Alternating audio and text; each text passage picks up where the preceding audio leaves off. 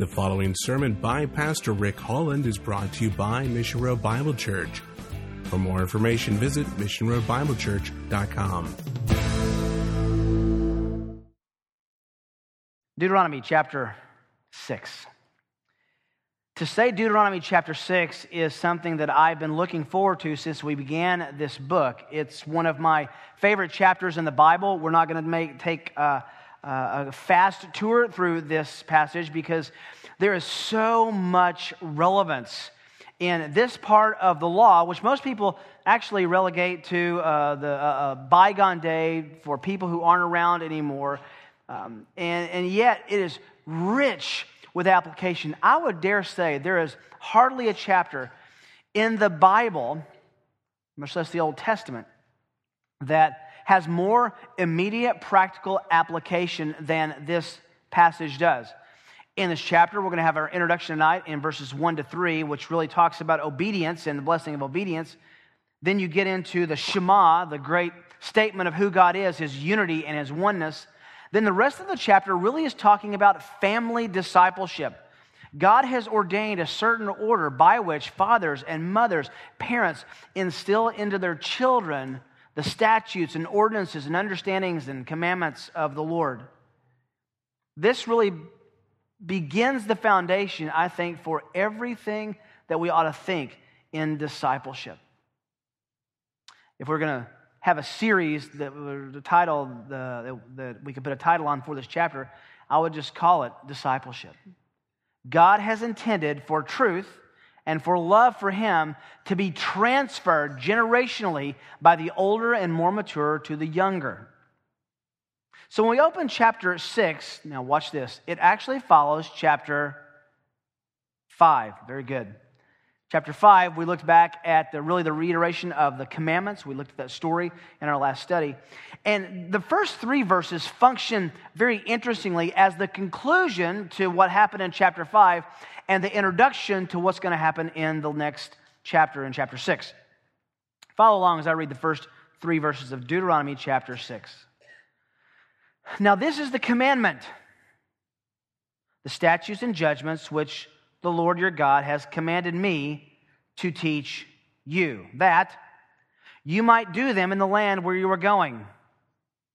You're going over to have it, to possess it, to live in it, so that you and your son and your grandson might fear the Lord your God, to keep all His statutes and His commandments, which I command you, all the days of your life, and that your days may be prolonged. O Israel, you should listen and be careful to do it, that it may be well with you, and that you may greatly multiply, just as the Lord, the God of your fathers, has promised you, in a land flowing with milk and honey. Every parent knows the question. It's that question. It's asked over and over and over and over again. It's one of the first questions a child ever asks. And it's a question that never, ever, ever, ever goes away. The question is simple. The question is short. The question is to the point. It's a question of curiosity and it's a question of evaluation. But it's not a question that's answered only once with such convincing proof and certainty that it will never be asked again. In fact, it's a question that extends into the teen years, into the college years, into young adulthood, into young married life, and on through to the grave. The question is a one-word inquisition. You know the question by now, don't you, right? Why? Why? Just spend some time down in the 3- and 4-year-old nursery. Why? Why? Why? Why? Fathers, learn early. Just say, just ask your mother. It's a great way to get out there. There's lots of reasons the question why is asked. Why are things like they are? That's a good question. Why do things cause other things? That's a good question. Why do things happen? Why do things not happen? Why do this and why do that? Why not do this and why not do that? Ultimately, the why question is asked about morality, about behavior. Why should I do that kind of thing? And if you're in the church and you're in the church long enough, hopefully your children will ask why. That was certainly the pattern in Israel. Look down, if we can just look ahead for a moment, in chapter 6, verse 20. This is a why question framed with a what. When your son asks you in time, saying, what do the testimonies and the statutes and the judgments mean that the Lord God, our God has commanded you? Then you shall say, and give an explanation. And the point is, telling people what to do in general, telling our children what to do specifically, demands why. Why should I do that and not do that? I mean, we still ask it today, don't we? Why not sin? Why do hard things? Why say no to the flesh? Why say no to lust and urges? Why say yes to discipline and commitment? Ultimately, we're asking, why should we obey God? That's a good question. It's actually a valid question. It's a question that should be asked because there are valid answers.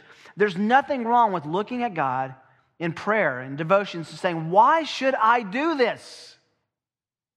God expects us to ask why. It's much easier to ask and answer why obey Him than it is why about His providence and His sovereignty. He doesn't always yield those answers in this life, but He always yields the answers of obedience. Why should we obey? That was the question on the mind of Moses because he's reiterating the law to this new generation. They're standing on the plains of Moab. They're about to cross the Jordan River. They're going to go inhabit the land, begin the military campaign under Joshua. And in the midst of all this land possession, he is going to remind them over and over again. In fact, can I tell you, everything we say tonight, everything in these first 3 verses, every single phrase is repeated many times in the coming chapters in Deuteronomy. But he understood that once they got their land, once they had their possession, once they had their houses set up, and the leaders and the prophets and the priests kept telling them, obey God, that they would ultimately ask the question, why? Why should we obey God? As I said, this section is at the end of the narrative in chapter 5, calling this new generation to obey God. Watch this. Not like the previous generation did. Watch this. Totally. I mean, can we say that the previous generation never obeyed God? No, we can't say that. But they disobeyed God in such an egregious fashion. Moses himself disobeyed God in such a pronounced fashion that it had lasting consequences with respect to going into the promised land. So Moses is dealing with a group of people all under 40. And I like the fact that he calls those young people. These are a group of people who are standing about to go into the land. He says, I got to tell you what to do.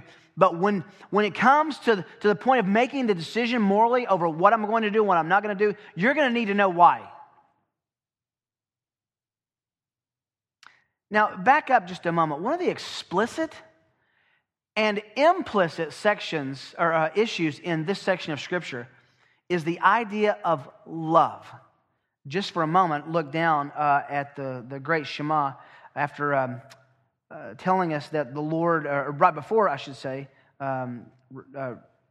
after, hear, O Israel, verse 4, the Lord our God is one. You shall, verse 5, love the Lord your God.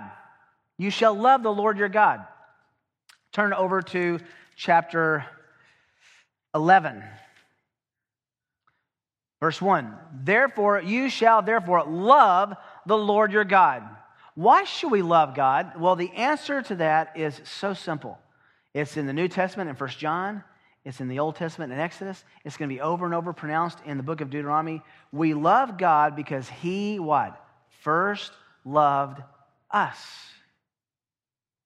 That's what these first 3 verses is really about. God has given His love to us. And He's given it to us before He calls us to love Him. That admonition in chapter 11, the admonition here in 6:5 to love Him comes after He is going to tell us in every which way possible in these 3 verses that He has loved us and prepared a life for us to live that will bring us blessing. We've titled this section, The Blessing of Obedience. Why should I obey? Is it wrong to ask, is anything in this for me when walking with the Lord? Be careful. We might say, oh no, we should only do it for the Lord. Did you know God says you need to obey because there is much in it for you? If God is for us, who can be against us? God is not a cosmic killjoy up throwing down lightning bolts trying to make our life as miserable as possible so we might obey him sometime. This section tells us what's in it for us. God's love is obvious. He wants things to go well with us. And we know that because in this pattern here in Deuteronomy 6, he wants things to go well for Israel. For this new group of people who are going into the promised land, he wants them established with the angle set right from the very beginning. One of the most important principles to understand is that every command God ever gives you is for your good. You may not see it. You certainly may not feel it. You may not sense it at the time. It's possible you don't sense it for years. It is very possible that you could die without seeing it. But God has our good in mind in our obedience. He doesn't keep a scorecard with some whiteboard up in heaven and say, hey, they did well today. They didn't do well today, just as a game. Every command he gives us is for his glory, yes, but it's also intended for our good. So, this section closes out the narrative of chapter 5 and introduces to this great new generation the first and great commandment of the Lord. Now, the great commandment, as we'll see in verse 5, has an introduction. The great commandment to love God is really implicitly given in this first verse. And we'll look at that very carefully. Let's look at if you want to have some kind of hooks to hang your thoughts on, let's look first at the fact that, number one, obedience has a definition. Obedience has a definition. This is verse 1a. Now, this is the commandment. Don't miss the fact that that's singular. This is the commandment. If you're an English grammarian, you know what this means. And here's the appositive. Here's the description. The statutes and the judgment. The commandment is one. Underneath that commandment are many regulations, statutes, judgments, qualifications, explanations, clarifications. This is the commandment. The commandment goes to verse 5. The great commandment is to love God. He's going to get to that in just a few verses. But that commandment to love God is not just some abstract kind of affection for someone way up in the sky. The commandment to love God has statutes and judgments. These are all those intricate parts of the law that actually intend to draw out our affection for God. In principle, for us, we know Matthew 22 says, we love God, we love others. That fulfills all of the law's commandments. But for Israel, all of those little stipulations, every one of the statutes and regulations were intended to show them where their heart was with loving the Lord. It harkens back to chapter 5, verse 31, where Moses says, as for you, stand here by me, that I may speak all the commandments and the statutes and the judgments which you shall teach them. This is God saying to Moses, that they may observe them in the land which I'm going to give them to possess. God said to Moses, go tell them what to do. Let me ask you a question. How are you at being told what to do? If you're honest, you'll say, not very good. You know why? Because we're proud. Are you a proud man? Are you a proud woman? Don't pass that. Don't miss that pass-fail test. The answer is yes. Everyone is proud. Everyone has pride. And our pride says, I don't want anyone to tell me what to do. What do we learn as like a six-year-old? You're not the boss of me, right? Well, actually, there are bosses in life. God here says to Moses, go tell the people what to do. But before they say, who is God and why should we obey him, which was a good question that there were answers for, God not only tells them who he is, but he says, here's what's in it for you if you obey. He gives divine authority, the judgments and statutes, which the Lord, your God, it's emphatic in the Hebrew, your God, not the ones from Egypt, not the ones from Canaan, your God, the true Lord, Yahweh, has commanded me to teach you. Do you see the discipleship that's already developing? God taught Moses. Moses taught the people. The people in this chapter are to teach their children. It's always a perpetual motion of discipleship. Everyone has a baton of truth in their hand as a believer, and we're called to give that to the next generation. Secondly, another hook we can hang our thoughts on, obedience. Obedience has a target. It has a target. He says, that you might do them, literally that you may obey, that you may do. Where? In the land where you are going over to possess it. Let's be very clear. This is talking to Israel specifically about a piece of real estate they were going over to inhabit and to claim as their own, as God's inheritance. Has a specific application to them in that specific land, but the principle is really important here. Obey me there. He obviously meant obey me here. Obey me tomorrow. Obey me before you go get your tent settled and then your house built. But he's specific, saying the target is when you get there, obey me. Why? Because they were going to live in and among unbelievers. Now, unfortunately, that wasn't supposed to be the case at the beginning, was it? Yet he knew that they were going to be a witness. So later on, the prophets were going to tell this same group of people who were to eradicate the Canaanites. Now that you're living among them, you're to be a witness to them. You're to bring them into the worship of Yahweh. Not only to say, also to say rather, that evangelistic outreach extended also to Israelites. We can't fall into the trap that just thinking just because these people had the circumcision and just because these people were Israel and just because they were going across to possess the land that they were all saved. Isn't that what we've been studying in Romans? Just because you're a Jew doesn't mean that you're saved. God says through Moses, there's a target. Obey when you get there. Why? Because your obedience will establish Yahwistic, God-centered worship in the land, and also it will make a loud pronouncement to everyone who sees you that I am God and I am specifically, back in the first part of the verse, your God. Obedience still has a target today. You're to obey when you get up in the morning and go to school, and when you go to work, and when you're in your neighborhood, and when you're dealing with your kids, and when you're going to the grocery store. Everywhere we go, we're to obey there. Obedience has targeted. Thirdly, obedience has a legacy.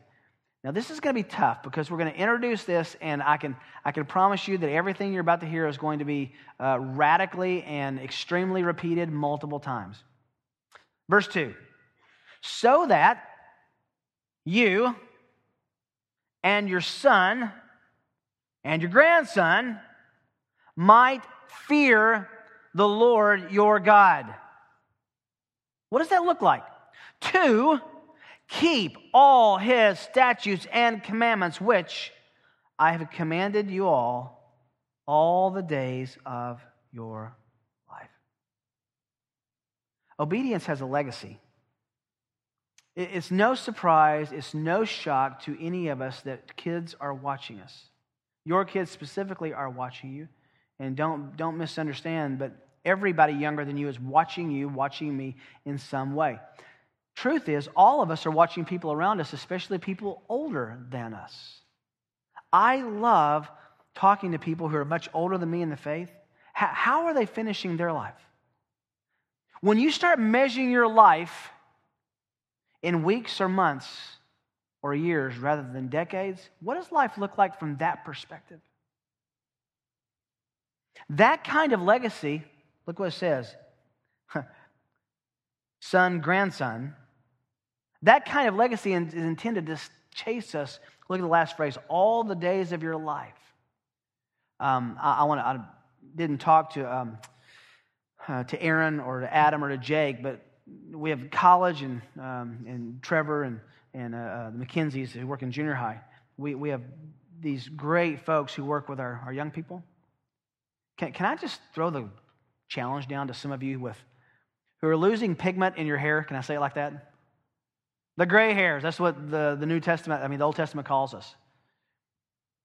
You ever thought about working with junior high and senior high and collegians? Well, I'm not cool enough. Praise God, you're not cool enough. Cool is not defined by having holes in your jeans. Trust me, I had holes in my jeans my whole life, and nobody ever thought I was cool. And I didn't buy them like that either. Why not? Why not, if you are a grandfather, a grandmother, invest your life in the young, in the next generation? Now, if you are a junior hire or a senior hire or a collegian, are you willing to listen to these folks? Are they irrelevant to you? Are they old people? Emphasis on the old. You know how you can tell a mature young man or young woman? They pursue mature, godly people for discipleship.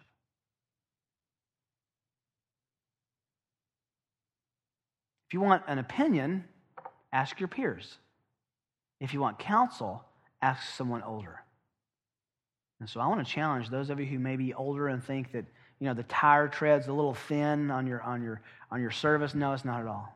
It is the best it could ever be. Turn, please, come, join. Those of you who work with the young people, would that be okay? Jake and Adam, absolutely, they're giving me north and south.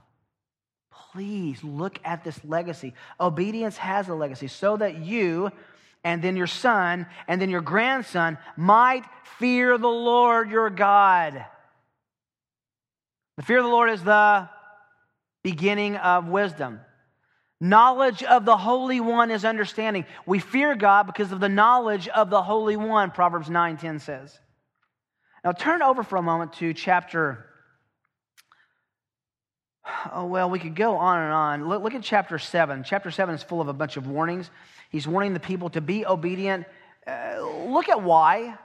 Look at the influence here. Verse 4. For they will turn your sons away from following me to serve other gods. Stop right there. They, the external people who are not part of godly worship, will turn your sons away from following me. How do we prevent that? We already read. You and your sons and your grandsons, there's a perpetual discipleship that's to take place and keep going. Look over at chapter, we could go on and on with this. Chapter 11.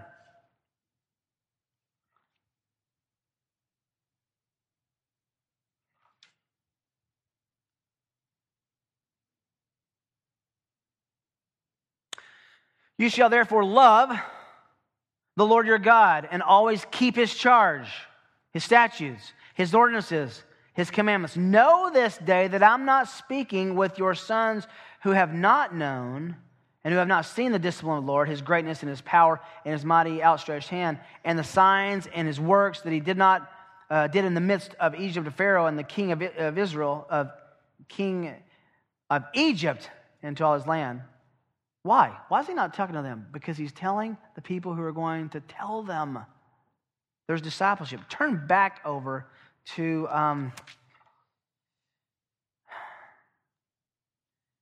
the challenge here is to know what all to talk about because we're going to preach this in just a few weeks.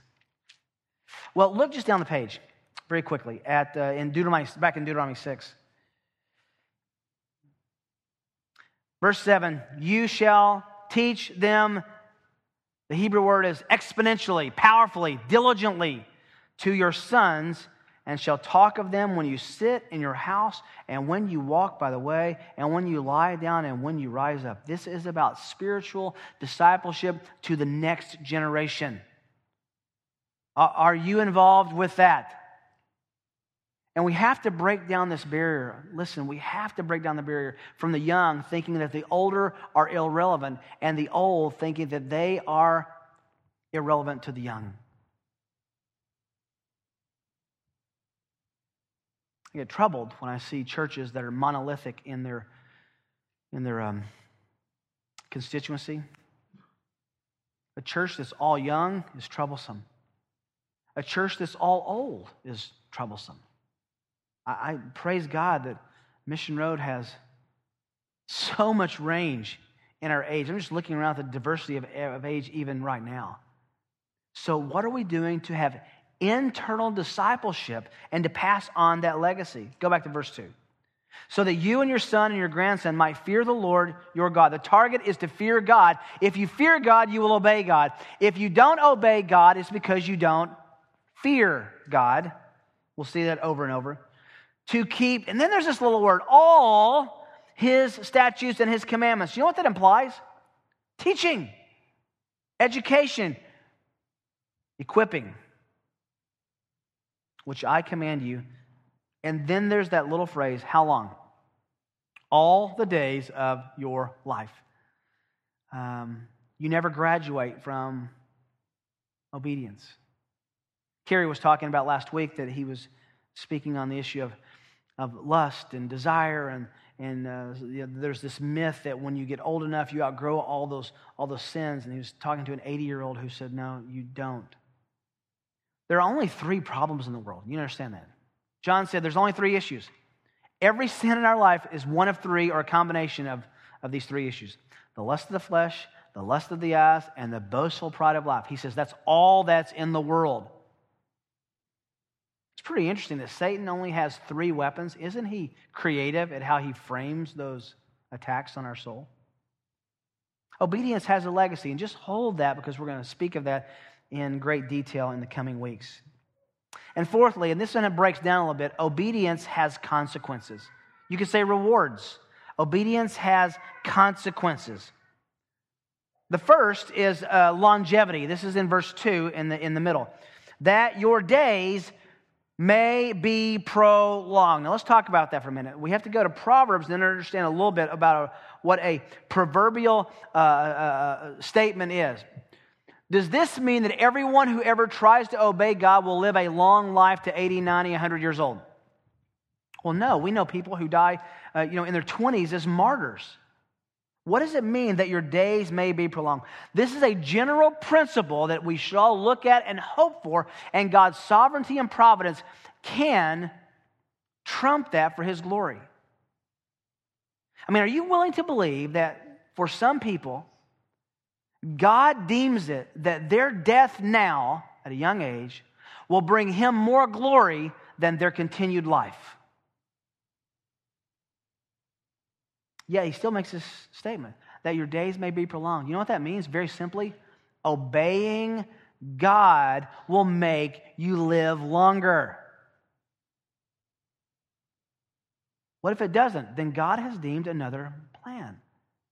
But can I also say this? We can't ignore where we're going to be in a few minutes at the Lord's table, that if you know the Lord and you live in disobedience, Paul said some people sleep. Some people have died because of that. John says there is a sin unto death. That there are times when God says, you're my son, you're my daughter, but you know what? You just need to come home. You have disobeyed enough. It's time to come home. One consequence of obedience, though, one of the fears that we should have is saying, well, it's a proverbial statement, and we know that doesn't work out all the time for everybody, and so we just won't let it apply for anybody. No, just the opposite. There are exceptions to this rule, but by and large, you live a longer, blessed life by obeying. That was the point for the children of Israel, and I don't see any reason that that's nullified in the New Testament. Secondly, underneath obedience has consequences. Well-being.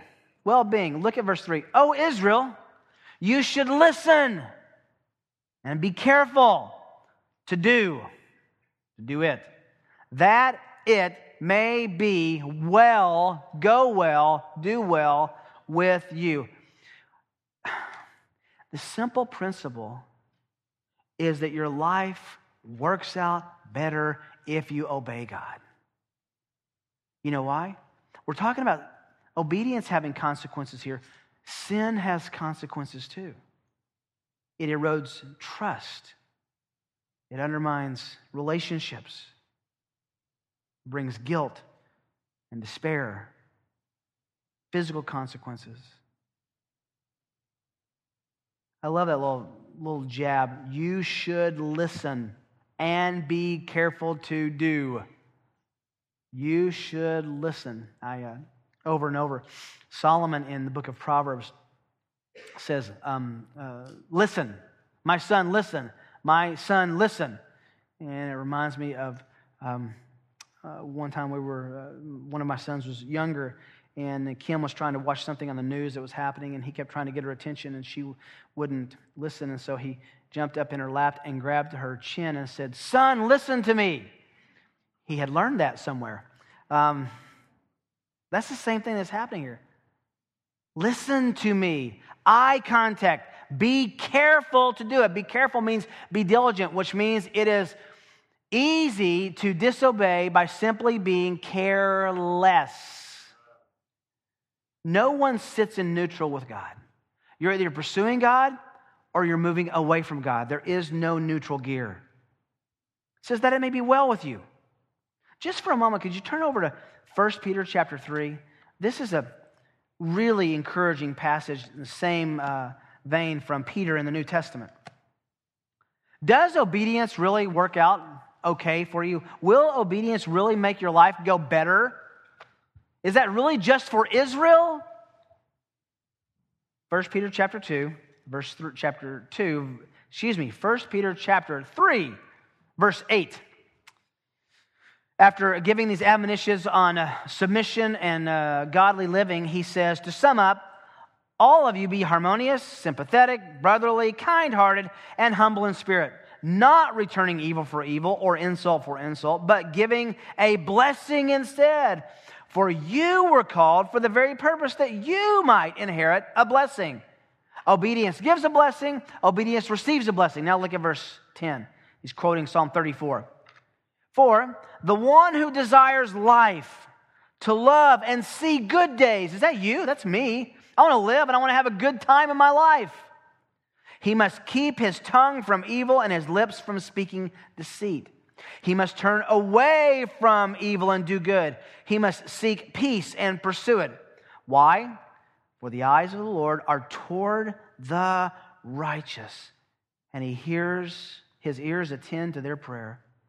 But the face of the Lord is against those who do evil. See the principle there in the New Testament. Obey God and your life goes better. You will see good days. Disobey God, and you'll receive the chastening of the Lord. Now, every time we have this discussion with anyone, someone always says, hang on, what about the person who is saved in Saudi Arabia or saved in Pakistan where it's against the law to be a Christian? How is that good days? Can I assure you, that believer will one day see very good days. It's not just relegated to this life alone. Back to Deuteronomy 6. Lastly, or thirdly, under obedience has consequences. Longevity, well-being, and also benefits. Benefits or blessings. This is so good. That you may multiply greatly. In the Old Testament, especially where God wanted to populate the land with people, barrenness was a sign of God's cursing, and having children was a sign of God's blessing. You see Ruth, who was married as an Edomite and was married for 10 years and barren. Her husband dies, then she comes and marries Boaz and immediately gets pregnant. The point was that God's blessing was on that. Now we have to be careful here. Just because a person can have children doesn't mean they're under the blessing of God. And just because a person cannot have children or a couple cannot have children doesn't mean they're under the curse of God. We're under a different system than these people were, especially with the land requirements that he was laying out here for the people. We're going to come back to that in great detail in Deuteronomy. But know this, God wanted to populate the land. Obey me and I'll bless you. It's really as simple as that. Just as the Lord, the God of your fathers, Yahweh, the God of your fathers, has promised you in a land flowing with milk and honey. Now, we're going to come back, chapter 11, verse 9, 26, 9, and 15, 27, 3, 31, 20, all talk about the land flowing with milk and honey. You know what that says? It's yummy. It's a good place to eat. It's a good place to live. There's abundance. There are benefits to obedience. God blesses obedience. And I think sometimes we're afraid in this day and age where there's so much health and wealth gospel to say, if you do this, God will do that. You have to be careful with that. But we also have to be careful to see what the Scripture says. If you obey, God says, I will bless you. Can't miss that. Look for a moment over at chapter 10. Verse 12. It says this same thing again. As I said, he's going to repeat this refrain over and over and over. Chapter 10, verse 12. Now, Israel, what does the Lord require from you? That's a good question. What's God want from us? But to fear the Lord your God. How do we fear the Lord our God? He just told us in chapter 6. By knowing His commandment and His statutes and His ordinances and obeying Him in the smallest detail and in the greatest detail. To walk in all His ways. Pretty comprehensive. And love Him. And to serve, worship the Lord your God with all your heart and with all your soul, and to keep the Lord's commandments and His statutes, which I'm commanding you today. Do you underline things in your Bible? Here's a great phrase. Why is He commanding these things for us?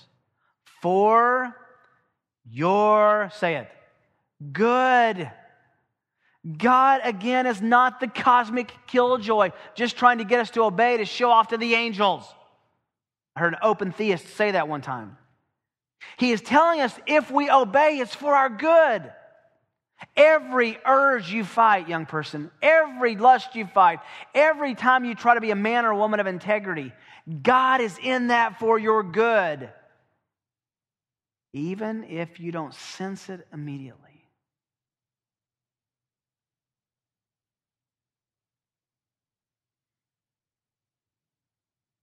Do you believe that God wants your good and that that's accomplished by obeying what He's commanded?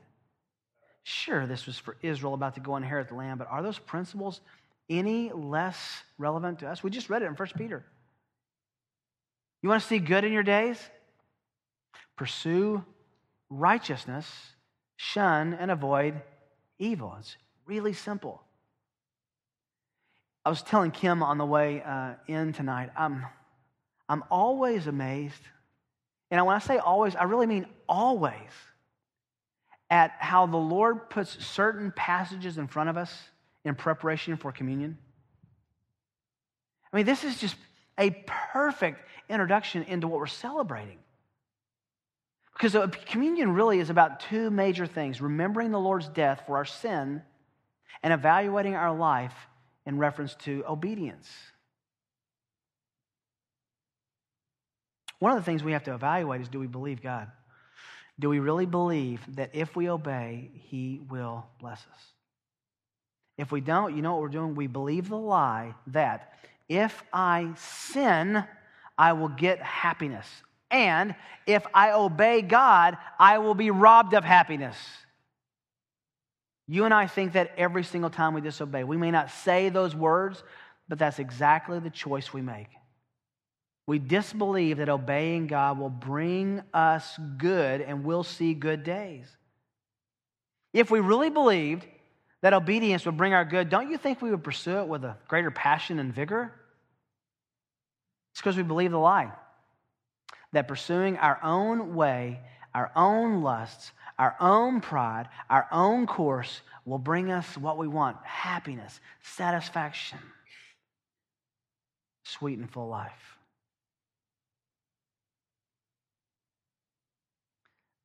Can we just glance over at chapter 11 for a moment?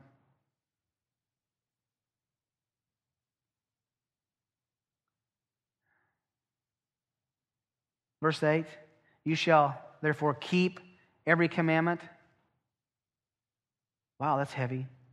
Which I'm commanding you today, so that you may be strong and go in and possess the land which you're about to cross over, possess it, so that you may prolong your days in the land. Do what I'm saying so that I can bless you. I want to bless you, but I'm sure not going to bless you and think that you have favor in your lifestyle if you're constantly choosing to disobey. Look down at verse 18. We could go on and on through chapter 11. You shall therefore impress these words of mine on your heart and on your soul. Bind them as a sign on your hand. Then they may be found as frontals on your forehead. Teach them to your sons.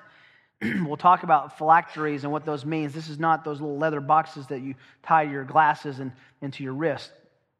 This is saying do things to make you remember God's word. Hold fast to Him. Walk in His ways. In verse 22. Look at verse 26. See, I'm setting before you today a blessing and a curse. The blessing, if you listen to the commandments of the Lord, which I'm commanding you today. And the curse, if you do not listen to the commandments of the Lord, but turn aside from the way in which I'm commanding you today by following other gods which you have not known. Is that clear? You want a life of blessing? Obey God. You want a life of cursing? Disobey God. And this is a bell that He will ring over and over in the book of Deuteronomy. With that, would you turn back over to 1 Peter, preparation for the Lord's table? I love this passage. If you want to see good days,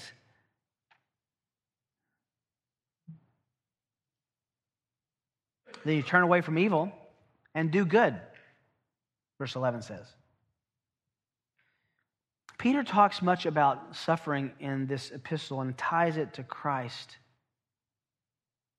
Verse 18 says, for Christ also died for sins once for all, the just, the righteous, for the unjust, the unrighteous, so that He might bring us to God. How? Having been put to death in the flesh, but made alive in the Spirit. You've been listening to a presentation of Mission Road Bible Church in Prairie Village, Kansas. For more information, visit missionroadbiblechurch.com.